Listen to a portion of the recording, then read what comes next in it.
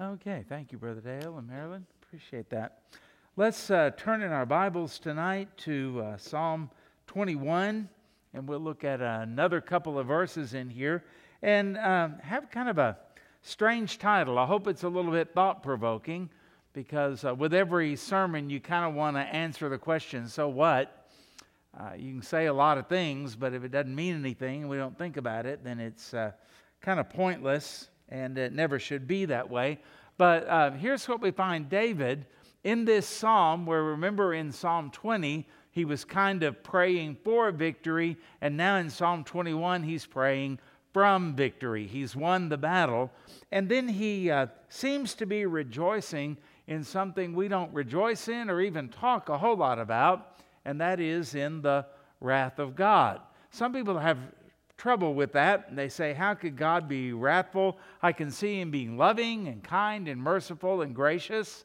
And of course we know he certainly is all of that. We've been the recipients of those things. But that's not the whole story as we think about God. And some people think, well, how could just, all of us sin? How could that make us worthy of an eternity in hell or anything like that? And we kind of struggle with that. How could good people, seemingly good people in our lives, spend an eternity separated from God? And why would he be so angry about all of that? And what that does is that really downplays our sin. We think it's not really all that bad. We don't think it's that big of a deal. But think of it like this. If somebody broke into your house and let's say that they murdered somebody that was living with you, a spouse or a child, and then they robbed everything that you had, tied you up, threw you in a closet, and nobody found you for days, let's say, would you want the judge simply to say, well, everybody makes mistakes, and well, at least you didn't kill 5 people, you only killed 1, and you didn't rob 30 houses, you just robbed that one, so time off for good behavior? I mean, wouldn't that kind of bug you, and wouldn't that tick you off? And sometimes when you watch true crime shows and maybe a podcast or something like that, you find that the families that are victimized by these criminals, especially when it's violent, one of the things they will spend sometimes decades trying to get justice because they want somebody to pay for that crime. And that's how they, I know they never get closure, but that's the word that's always used. Now they can have closure. It really doesn't do that, but that's what they want. They want justice in all of that. Where does that desire come from? Where does the desire come from in human beings? Dolphins don't care. Whales don't care. Monkeys don't care. Elephants don't care. But for some reason, human beings care about justice. We want something to happen. We want crime to be punished. We want evil to be done away with. We want a deterrent to all of the things that could happen in life. We don't want them to happen. And where did we get that? And it's because we're made in the image of God. And God is a God of truth. And God is a God of love and mercy and grace. Of course he is. But he is also a God of wrath. And he's a God of justice. And his justice and his wrath and everything else is perfect. It's unlike ours. We get mad at the drop of a hat, and we get mad and go off, as the old-timers would say, half-cocked when we don't know the whole story. We don't know the whole issue. We don't really know what's going on. But God never does that. His wrath is always appropriate.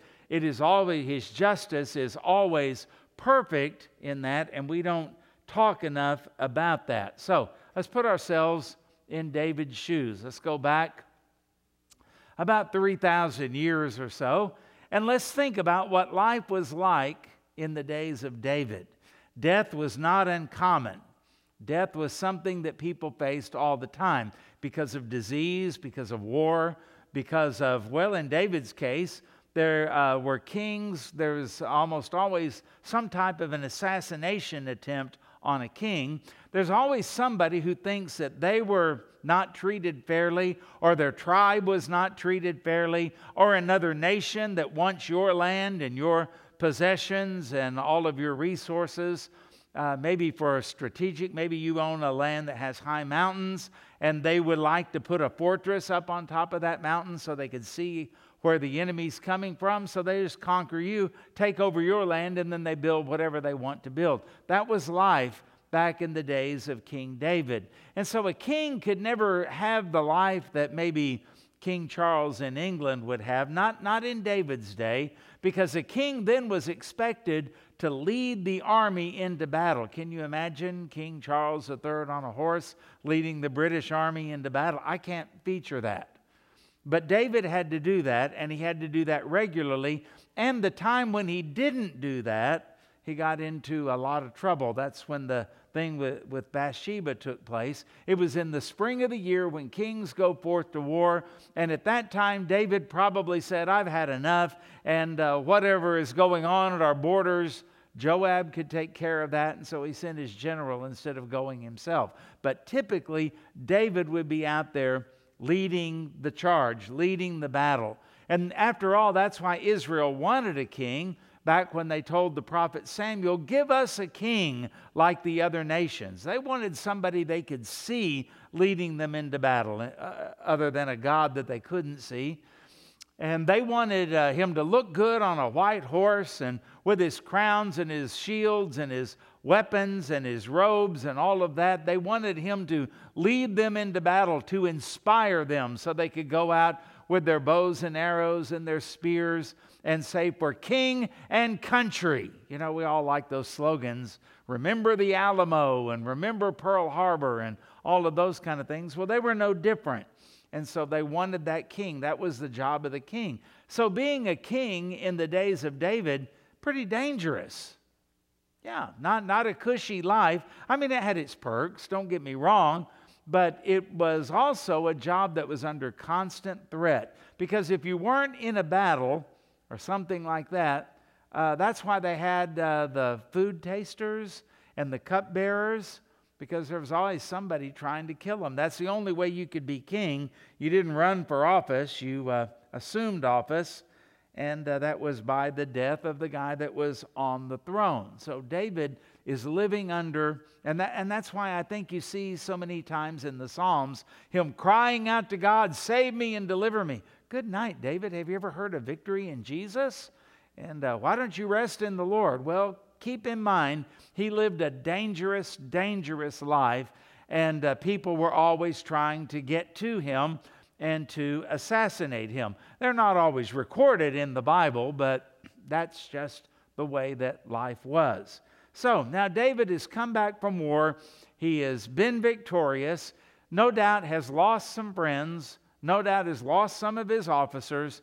And he doesn't really want to be going to war all the time. And he gets tired of the other nations thinking, okay, this time we've got them. Now, we've never been able to conquer them before, but this time will be different. This time we can get them. And so in the spring of the year, they come and they encroach the borders, they attack, and they raid some of the border cities and the coastal cities. And if they get the chance, they'll make their way all the way into Jerusalem, and they'll topple David off of his throne. So when David thinks about God, and he thinks about the grace and the love and all of that he has shown Israel, David is also wanting justice for all of the people who want to wipe Israel out. And isn't it amazing that tiny little Israel and that tiny sliver of world population called the Jews, so many people want to kill them.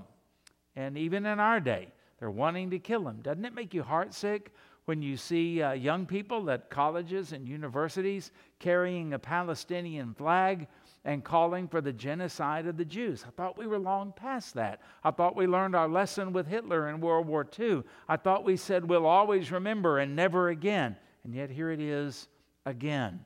And some of those people, when they say from the river to the sea, Palestine will be free, that means there's no room for the Jews. And then others come right out and say, kill the Jews. Genocide is what they're looking for. And it's kind of always been that way since the beginning. And so it's a troubling thing. So if you put yourself, like we talked about at the beginning with the crime thing, if you're the family affected by crime, You want somebody to execute justice on the criminals. And if you're David, you want those who are trying to assassinate you, you want justice on them because it's your life. It's your throne, after all. And if you have nations that are constantly attacking you and they want you to be driven into the sea, they want you to be wiped out, you and all of your people, well, then you want justice. So David sees this side of God and he doesn't question it. In fact, he's asking for it. He's rejoicing in it because this is what God is going to do against his enemies. This is what protects David. This is what does the enemy in. And so look at Psalm 21 and look at verse 8 and 9. Okay, just 2 verses. Your hand will find all your enemies. Your right hand will find those who hate you. And you shall make them as a fiery oven in the time of your anger.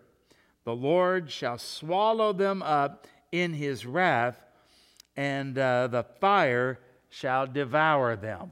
Ooh, that's not a good scripture for Christmas, is it? That doesn't sound like peace on earth and goodwill toward men. That sounds pretty serious and dangerous, and it sounds kind of rough. But yet it's also the truth. It's the side of God that we ignore. God hates sin. And the Bible says he's angry with sinners every day. He is offended by the laws that we have broken, and he hates any kind of iniquity. So when we read this, we shouldn't be surprised. David is talking about this in terms of his enemies, in terms of Israel's enemies, and yet they never learn. They never learn. Whenever we read through history about people that come against Israel, it never goes well for them, does it? It always ends up with them eventually being defeated, paying a high price. When we look at nations that have turned their back on Israel, the British Empire, back in when you go back in the early part of the 20th century, it was large. It spanned the globe. And that's why they used to say the sun never sets on the British flag, because they had so many colonies and so many places where their empire, where the king or the queen ruled, okay? And they were amazing. And all of the resources and the land and the span of it was just incredible. And then in I guess, I won't guess exactly when, but they started in the early 1900s to not only quit backing Israel, but remember, they ruled Palestine, the area called Palestine.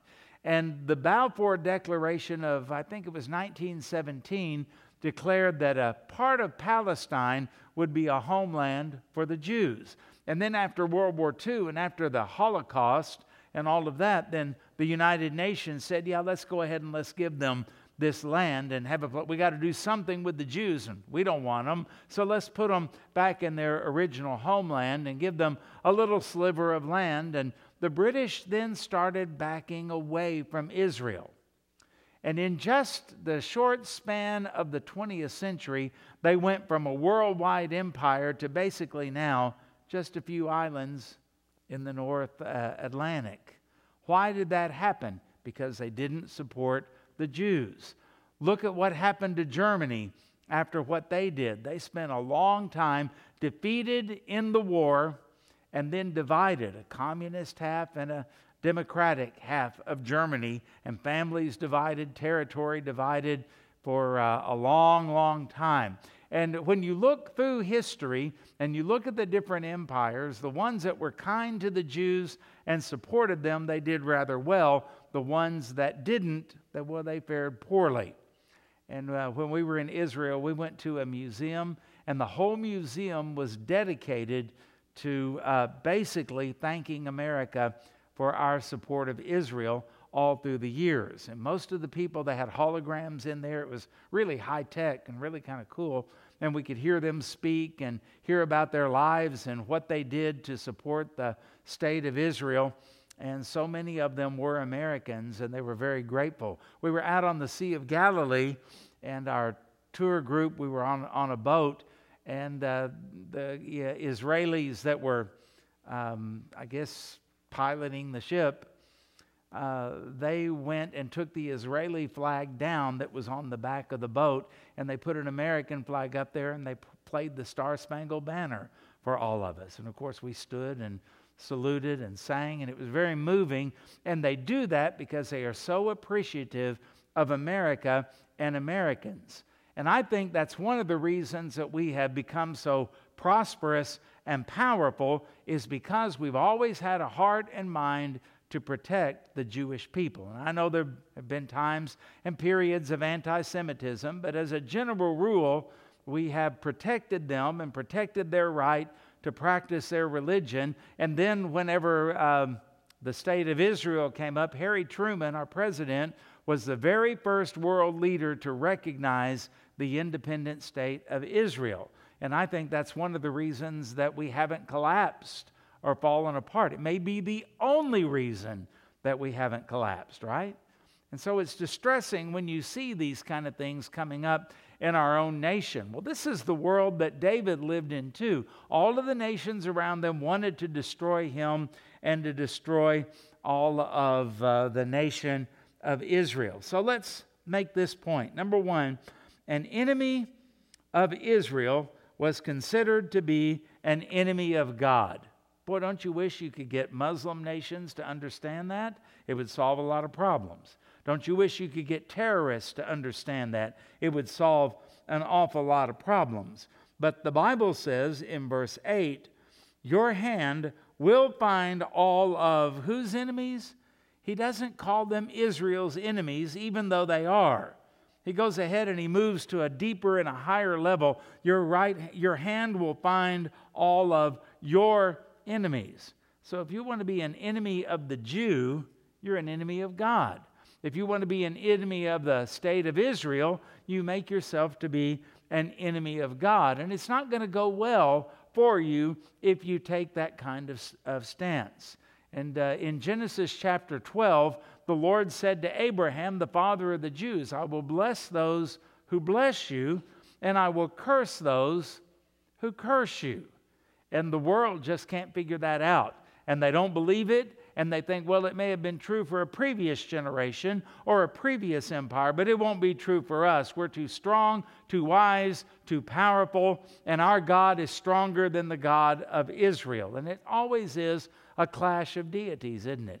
From ancient times till now. It's always about their God versus someone else's God, and it never works out well for all of this. David says that they cannot hide from him. They cannot deceive him. It's not like if you just keep it on the inside. You know, the president of Harvard University, when confronted about these protests, said, is that a part of Harvard's policy or anything like that? And she said, only if they act on it. Only if they act on it. So we try to play this game that you can think it, and you can feel that way, and you can be against a group of people. Of course, you can't do that against women. You can't do that against homosexuals. You can't do that against LGBTQ people. You can't do that against minorities. You can't do that against immigrants or anything like that. But if it's a Jew, then just as long as you think it, but you don't do anything about it, then it's no big deal. Shout all your slogans, do all of your protests, and intimidate people all you want. I mean, it's a little bit hypocritical, but then again, that's nothing new. And so think about what this is saying in here. You can't hide that from God. God knows how you feel. God knows how you think. God knows what you really would do if you could get away with it. And so many times we find that there are people who would do far worse than anything that's ever been done if they only thought they could. I remember in the days of the Cold War, our pastor was preaching. He said, why don't the Russians invade the United States? And he paused and he said, because they don't think they can. And that's a restraint that we have in a lot of ways. There are a lot of people that would rob your house if they thought they could get away with it. There are a lot of people that might try to hurt you if they thought they could get away with it. And David is saying here, the Lord knows. And even those people that are enemies of the Jews and enemies of Israel, but they're smart enough not to say it, David says, yet you know. They cannot deceive you. They cannot hide it from you. And some people in David's day would pretend to be a friend of the Jews and a supporter of the Jews, but that's not the way they acted. That's not the way things actually went. I think we've got some people in our own government that are like that they say the right things, but deep in their heart and with their actions and with the money they spend, they're not really all that committed to backing up Israel. And guess what? They're not deceiving the Lord. They are not hidden. He will find them by his hand. And notice here that they are not just against David, but they are actually opposing God. And again, I made reference to Genesis 12, and it says in there, and I quote, I will make you a great nation, and I will bless you and make your name great, and you shall be a blessing. I will bless those who bless you, and I will curse him who curses you. Now let me ask you a question.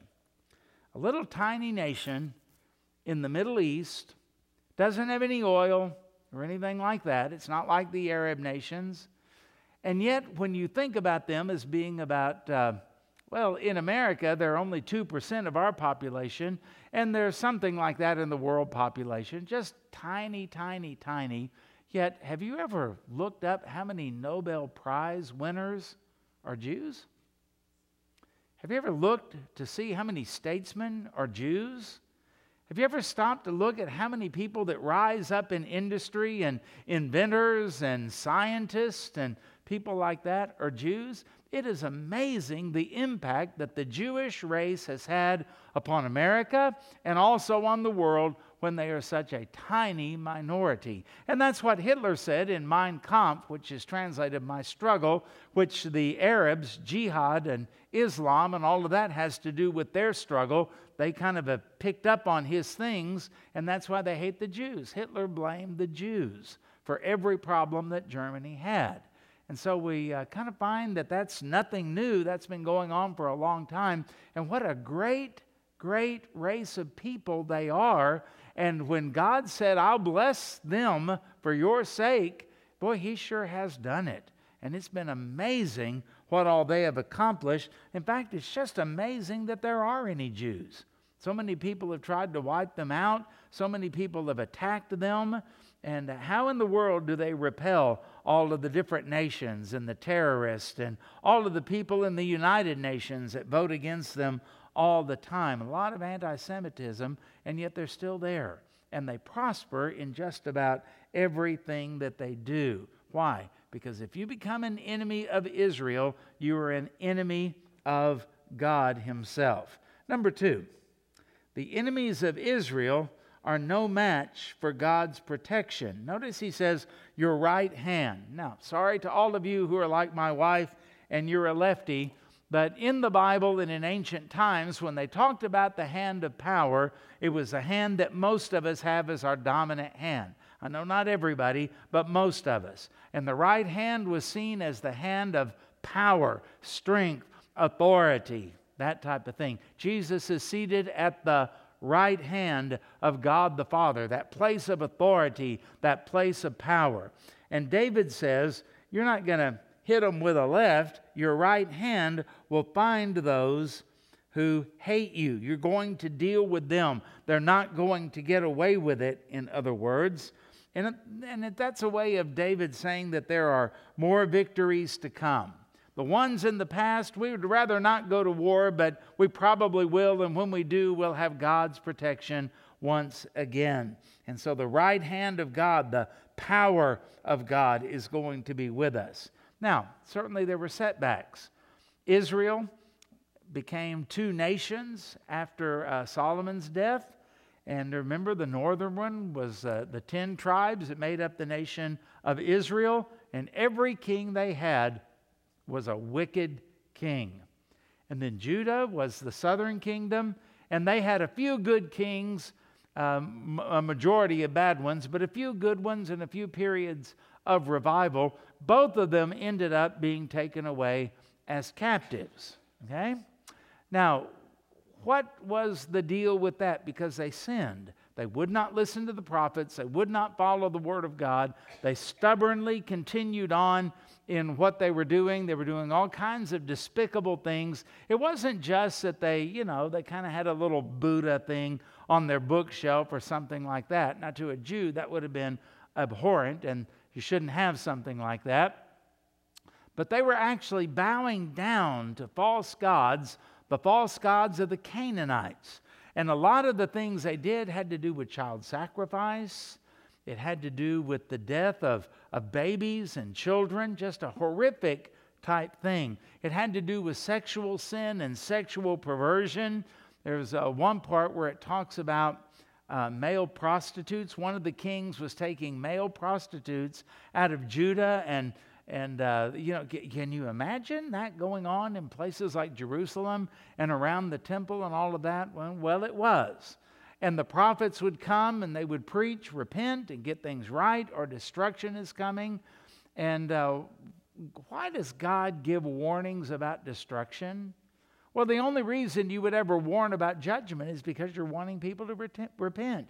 You're giving them an opportunity to escape the judgment of God. And He warned them time and time and time again. And what did they do? They stubbornly continued in their sinful ways. Everybody likes to quote Jeremiah 29:11, "For I know the plans that I have for you, says the Lord, plans for good and not for evil, to give you for your welfare and not your calamity, to give you a future and a hope." Oh, that is so great, isn't it? Have you ever read it in context? God says that to the Jews while they are being marched off to Babylon, while they're being destroyed. Jeremiah 29. Look this up in your Bible so that you see the whole thing. That is not saying everything's going to be great, everything's going to be rosy, you're going to have a great life, and everything's going to go your way. This is what God says through the prophet Jeremiah while they are being slaughtered, while their temple is being destroyed and plundered, while the walls of their city are being torn apart, and while the best and the brightest of their people are either being killed or they're marched off to Babylon, and the land is completely overrun and decimated. Look at verse 10. "For thus says the Lord, after 70 years are completed at Babylon, I will visit you, and I will perform my good word toward you and cause you to return to this place." 70 years? 70 years? What if you cried out to God tonight and God said to you, "I'll answer that prayer in 7 decades"? Most of us wouldn't be around, would we? That's what he was saying here. There are a lot of people that are living today when Nebuchadnezzar has come in, and you're going to die. And a lot of people died in captivity. But God said, regardless, I'll keep my promise to the ones that remain. Well, a whole lot of them were never going to see this particular promise. Think about that. "For I know the thoughts that I think toward you, says the Lord, thoughts of peace and not of evil." Well, sure didn't look like it. Sure doesn't feel like it. "To give you a future and a hope." See, if you just put that on a bumper sticker, it sounds great. When you put it in context, that's the Lord telling the people where most of you are going to die, most of you will never see this land again, but even though I am angry with your sin, I have not forgotten the covenant that I made with your father Abraham, and we'll get back to it in about 70 years. It's going to be a hard row to hoe because of your sin. It's going to be tough because of your sin, because of your failure to listen to the prophets and obey the Word of God. It's going to be rough. It's going to be rough on the ones who come back after 70 years. It's going to be rough on the ones that remain in there. It's a long, long time.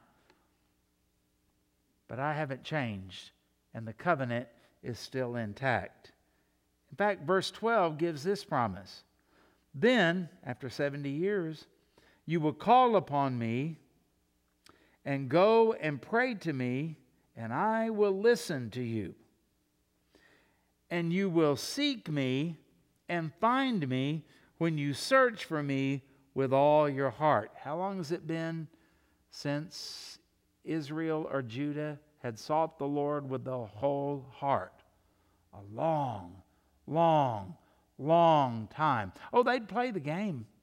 And they would offer their lambs and then run to a Asherah pole and do all kinds of sexual immorality.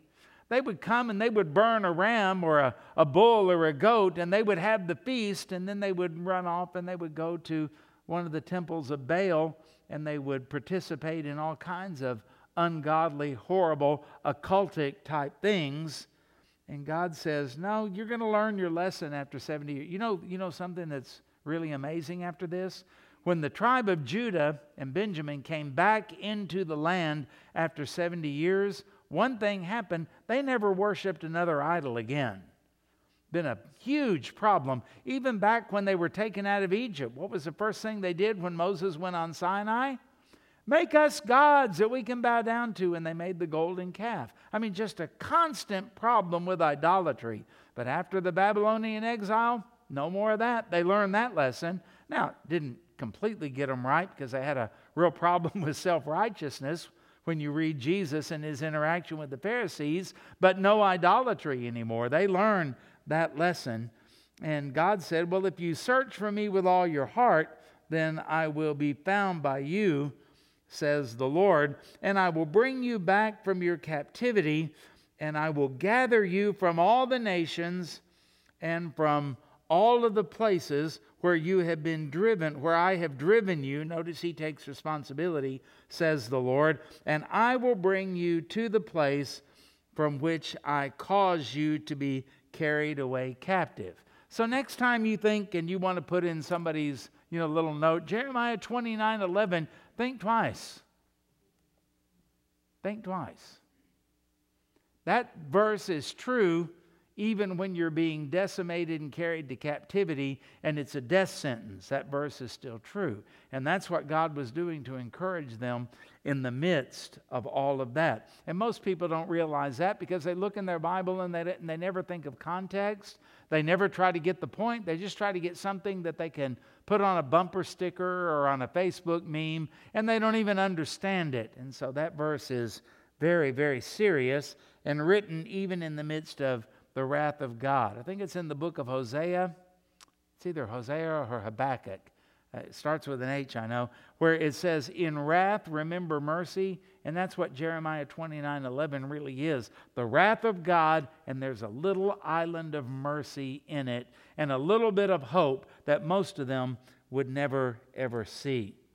So, number 3, notice this. God is not apathetic to anti-Semitism.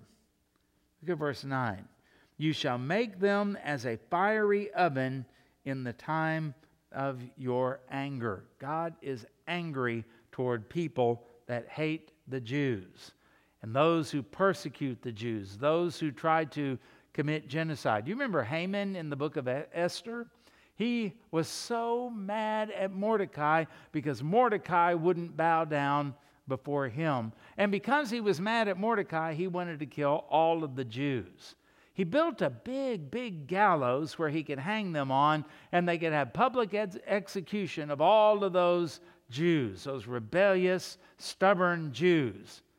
One person offended him, he's going to kill all of them. Well, after Esther exposed his plot, what happened? Kind of like this verse. Haman was hung on his own gallows. Think about that. And when you think about all of the people in the Holocaust and the government and Hitler and all of those people that were putting Jews in the gas ovens and all of those kind of things, can you imagine what it must be like for them in hell tonight? And can you imagine the fires that they are facing and the memories that they have?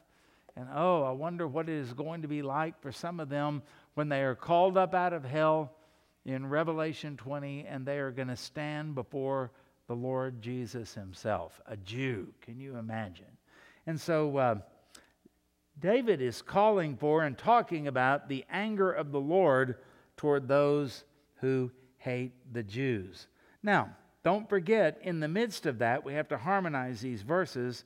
Psalm 103, verse 8, the Lord is merciful and gracious, slow to anger, and abounding in mercy. Now, don't forget that, but that's not the only verse about God in the Bible.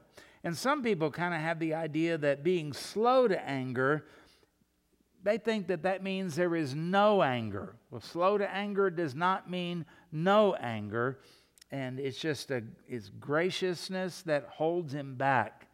And some people will sin and they say, well, God didn't do anything about it. And somebody said one time, it's like an archer pulling back on the bow. The more he pulls back, the harder the arrow is going to hit whenever it comes. And they don't understand that because God is merciful toward them now, they need to repent and they need to get right with God. It doesn't mean that God is not going to do anything, and it doesn't mean that it is not going to be severe. A lot of people are testing the Lord and tempting the Lord. And there comes a time when God just says, enough. And if God did that to Israel and Judah, remember the captivity they were in, then what's going to happen to those who are actual enemies of God? I mean, if God judges his own people and disciplines his own people, what do you think awaits the people that are not the people of God? Well, it's a good question. So 1 Thessalonians chapter 1, verse 6, Paul writes, and this is in the New Testament, the God of the New Testament is not a different God from the Old Testament. One person said that the God of the New Testament is a more mature God than the God of the Old Testament. He was just learning to be God in the Old Testament. Now he's kind of got it in the New, and he's a lot nicer. That's ridiculous. Same God. 1 Thessalonians 1:6.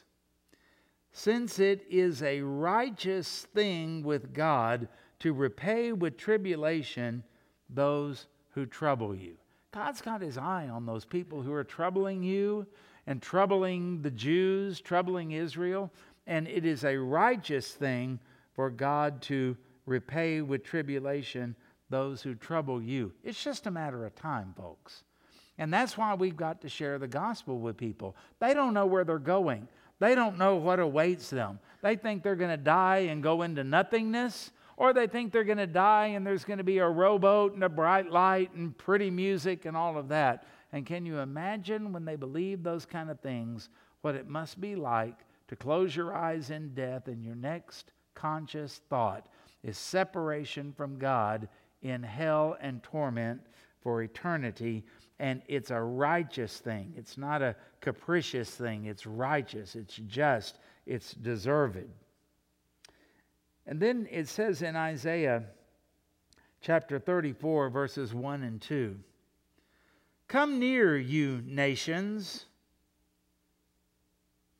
to hear, and heed, you people.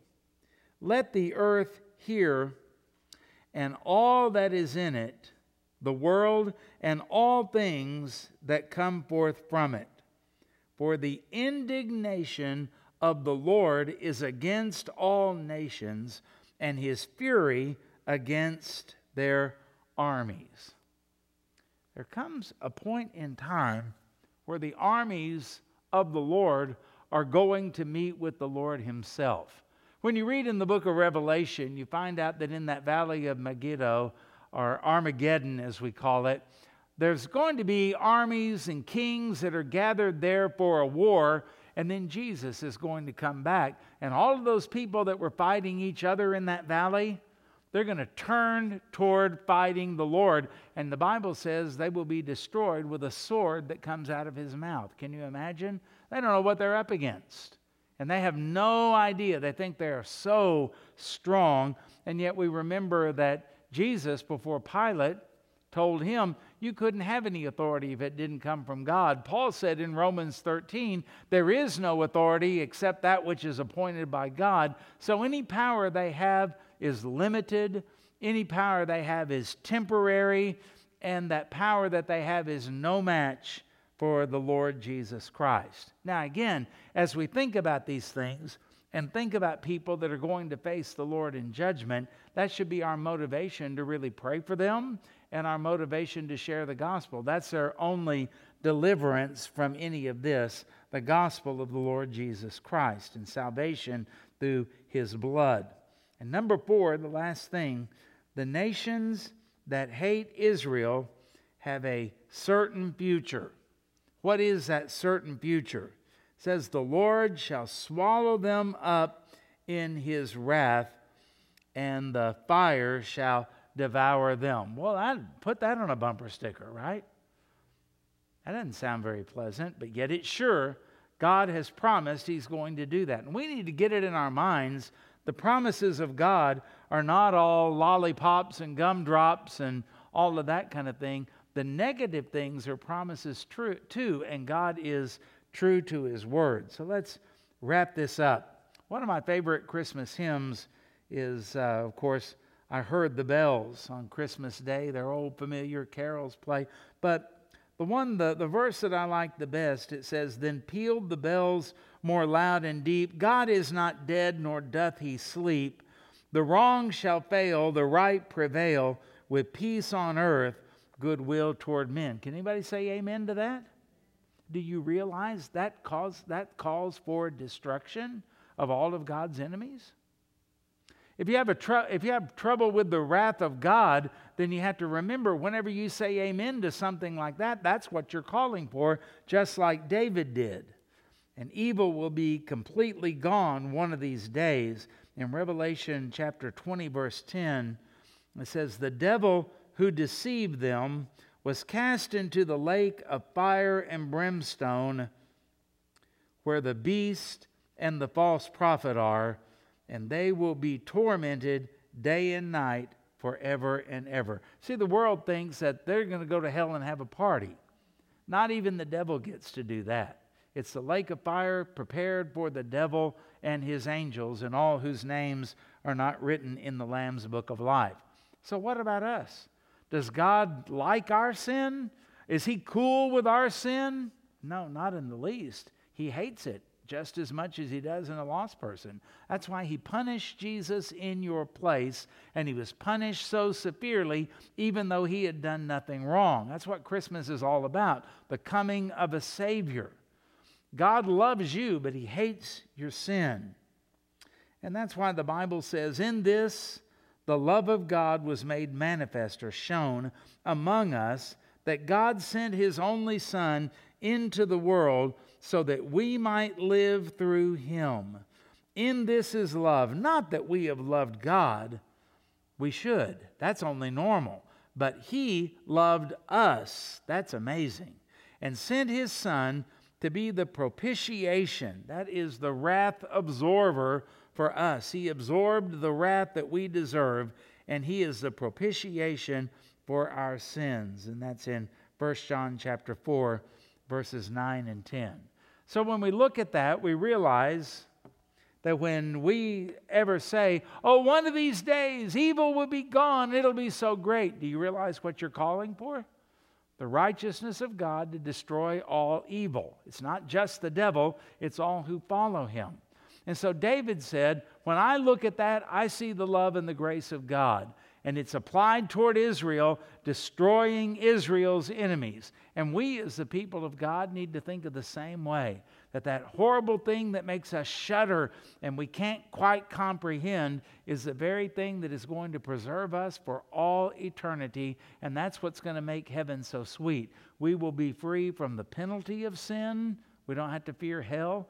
We'll be free from the power of sin, and that's what God is doing in your life now in sanctification. He's making you to where you are more powerful over sin than you've ever been, and you're learning not to give into it. And then one of these days when the Lord returns, you will be taken to heaven, and you will be free from the very presence of sin for eternity. But understand, there's two sides of the coin. And all of that shows love and grace and peace and joy. And whoo, isn't it wonderful? There's another side of that coin, not for everybody, because the Lord does judge those who are his enemies, just like he did with Israel. So that ought to motivate us especially at this time of year as we think about people who don't know the story of Jesus that we sang about earlier. They don't know why Jesus came. They don't know that He purchases sinners like us with His own blood, and that we're only saved by the grace of God, not because we deserve it, and we access that grace simply through faith. They don't know that, and so they're trying to live their life the best way they can, and then they just make excuses. Well, everybody fails, everybody messes up, and God is a loving God, and how could a loving God send anyone to hell? They need to read some other verses. Okay? And we need to tell them the story, don't we? May God help us to be able to do that. Will you bow with me in prayer? Lord, as we think about all of this, it's easy for us to just kind of glibly say God loves you and has a wonderful plan for your life. Well, these verses don't say that. These verses say that if you're an enemy of God and an enemy of the people of God, you got big trouble coming your way. And they don't believe it. And in many cases, they don't know about it because we don't talk about it much. But we did tonight. Change our lives so that we understand just how much you hate sin. And if sin were no big deal, you wouldn't have sent your Son. If sin were just a little kind of a blip on the radar screen that you could overlook, you never would have had your Son be nailed to a cross and suffer not only the physical agony, but the spiritual agony when you turned your back on Him and poured your wrath out upon Him in our place. Help us to understand that the birth of Jesus, the life of Jesus, the death of Jesus, and the resurrection of Jesus tells us one thing: you're serious about sin. You hate sin. Help us to hate it as well. And thank you, Lord, that it is in your righteous anger that you protect us from the evil one, and you protect us from your enemies that would come against us. So, Lord, we pray for peace in Israel. We pray for Jewish people to come to know the Messiah of Israel, the Lord Jesus Christ. And we pray for us that you would help us to love you more, to serve you, and to testify of you everywhere we go. People are lost without the gospel of Christ. Let us not be ashamed of the gospel, as Romans 1:16 says. And bless us. And thank you for this time together tonight, for it's in Jesus' name we pray.